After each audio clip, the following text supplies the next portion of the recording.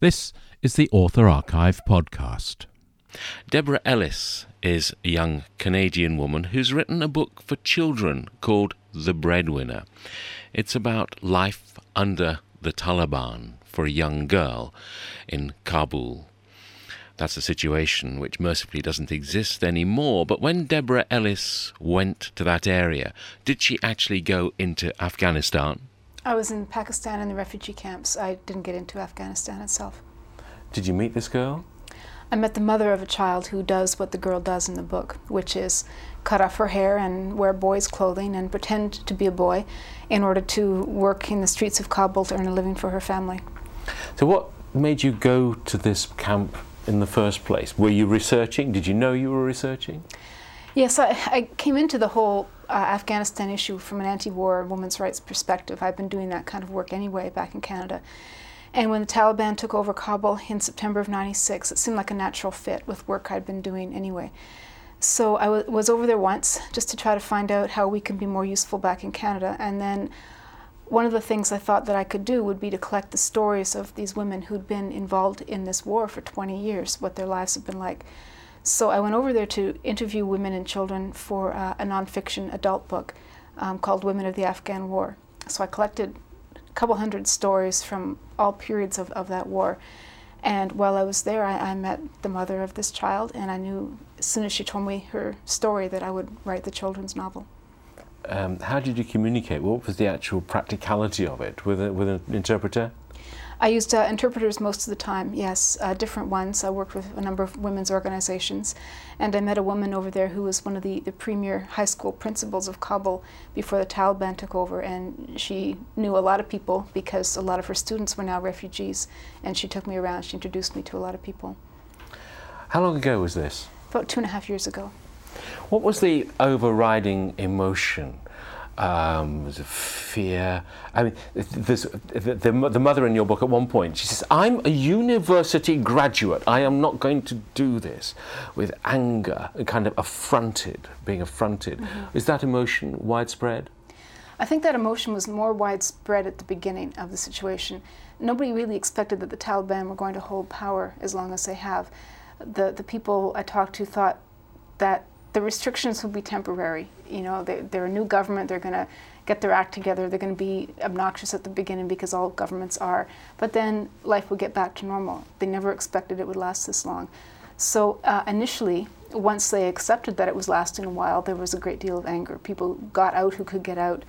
But then as time goes by and there's no hope for things getting any better, when there's nothing to look forward to on the horizon, there's no place for that anger to go. People start losing the edge of that anger and they just become hopeless. And that's primarily what I saw in the camps, was this sense of hopelessness. You know, when you and I get up in the morning, we have a sense of what we're going to do during the day, and we have a sense that maybe in 6 months we can do something else, and we can plan, and we know that we're going to be able to achieve it reasonably. But these women, they have no sense of being able to control any aspect of their future. They have no sense of the future anymore, and I found that to be one of the most tragic things about the women that I met. And do they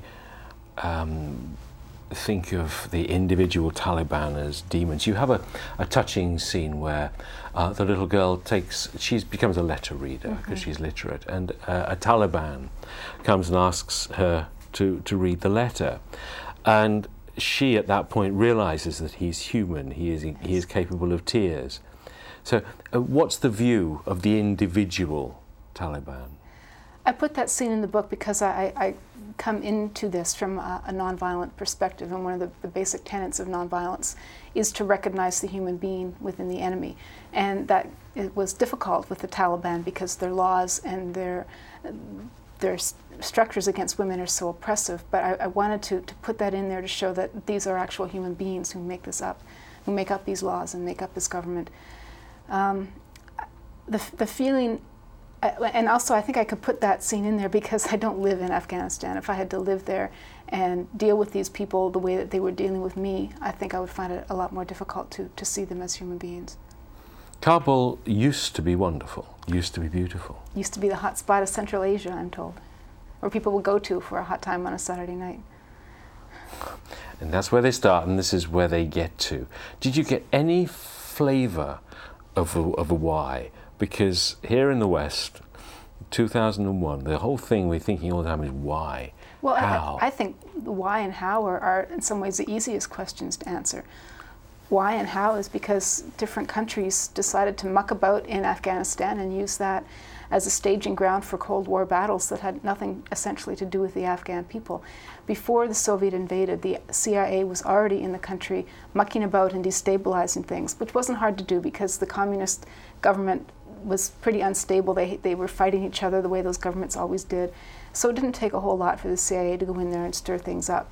Then, of course, the Soviet Union blundered in with its tanks and did that horrific invasion that it did, which gave Ronald Reagan the notion to pour in billions of dollars in weapons and army training and CIA personnel into the country, which just made it much, much worse.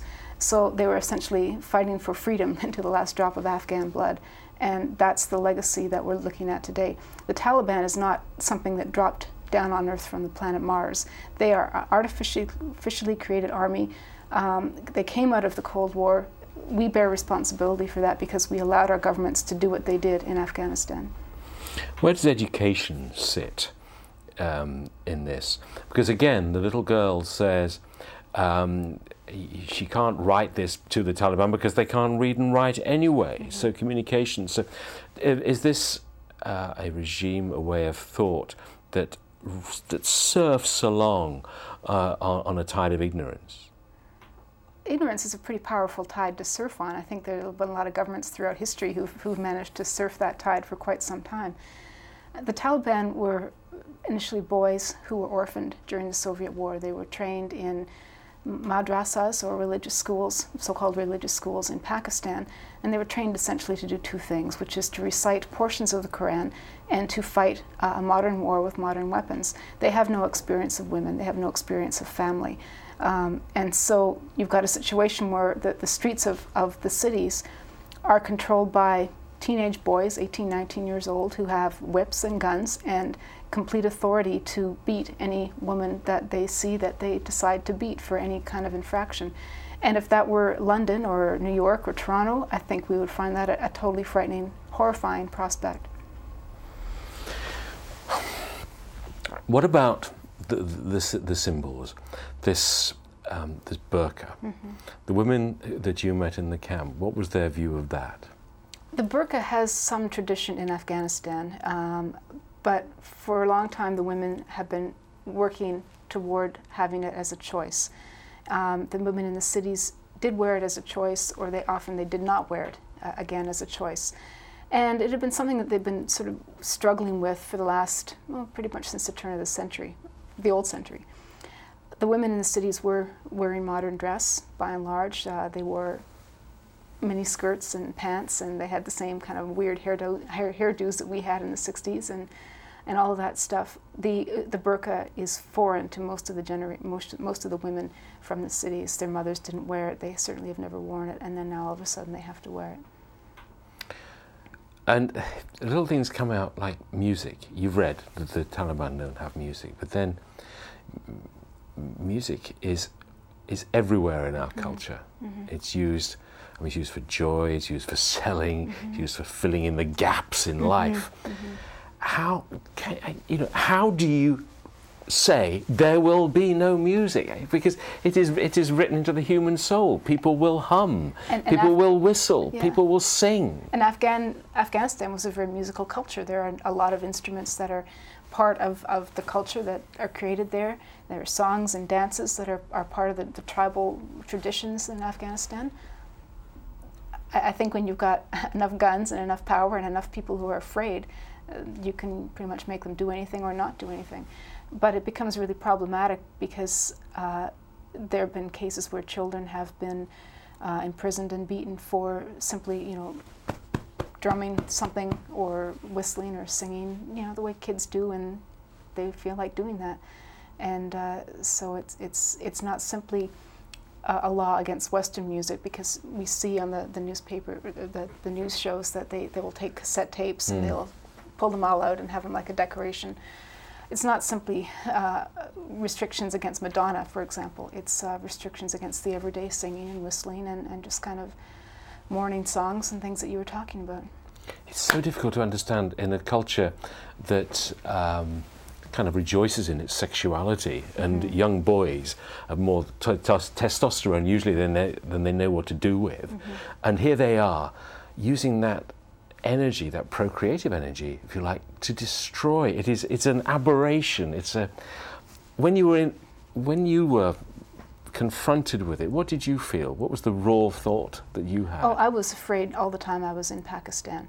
And I was there as a very privileged person. I had my passport and my airline ticket home strapped to my body. I knew I was getting out of there. I was afraid the entire time. And there's this atmosphere of fear within Peshawar, the border cities.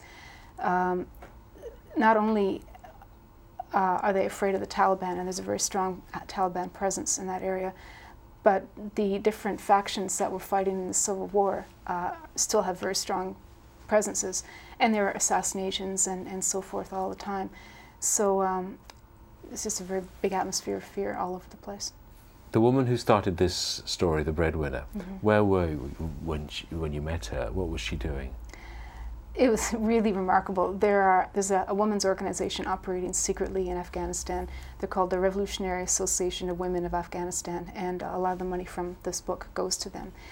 They do, among other things, secret schools and newspapers and things like that, and membership in their organization is punishable by death.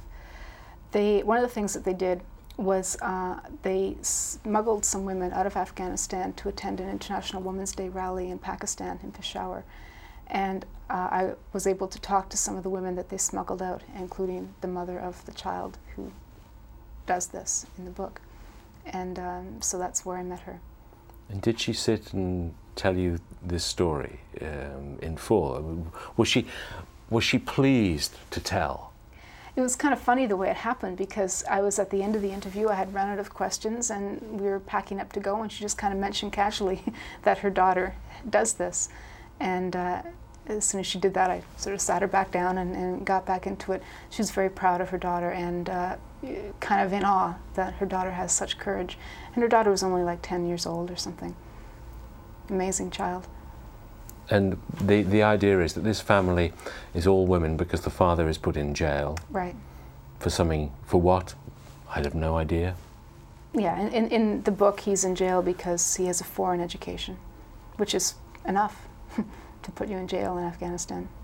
And for the women to go out on their own, they have to have a letter pinned to them from their husband. That's right. They either have to have a male escort, which could be a son or a younger brother or husband, or they have to have a note pinned to them, which is really funny because most of the Taliban can't read. So. That's Deborah Ellis talking about her children's novel, or her novel for children, called The Breadwinner. Now, interestingly, I recorded that conversation in 2001, and at that time the Taliban weren't in control in Afghanistan. Now, of course, they are back in control. So everything that Deborah was writing about is sadly relevant again. This is the Author Archive podcast.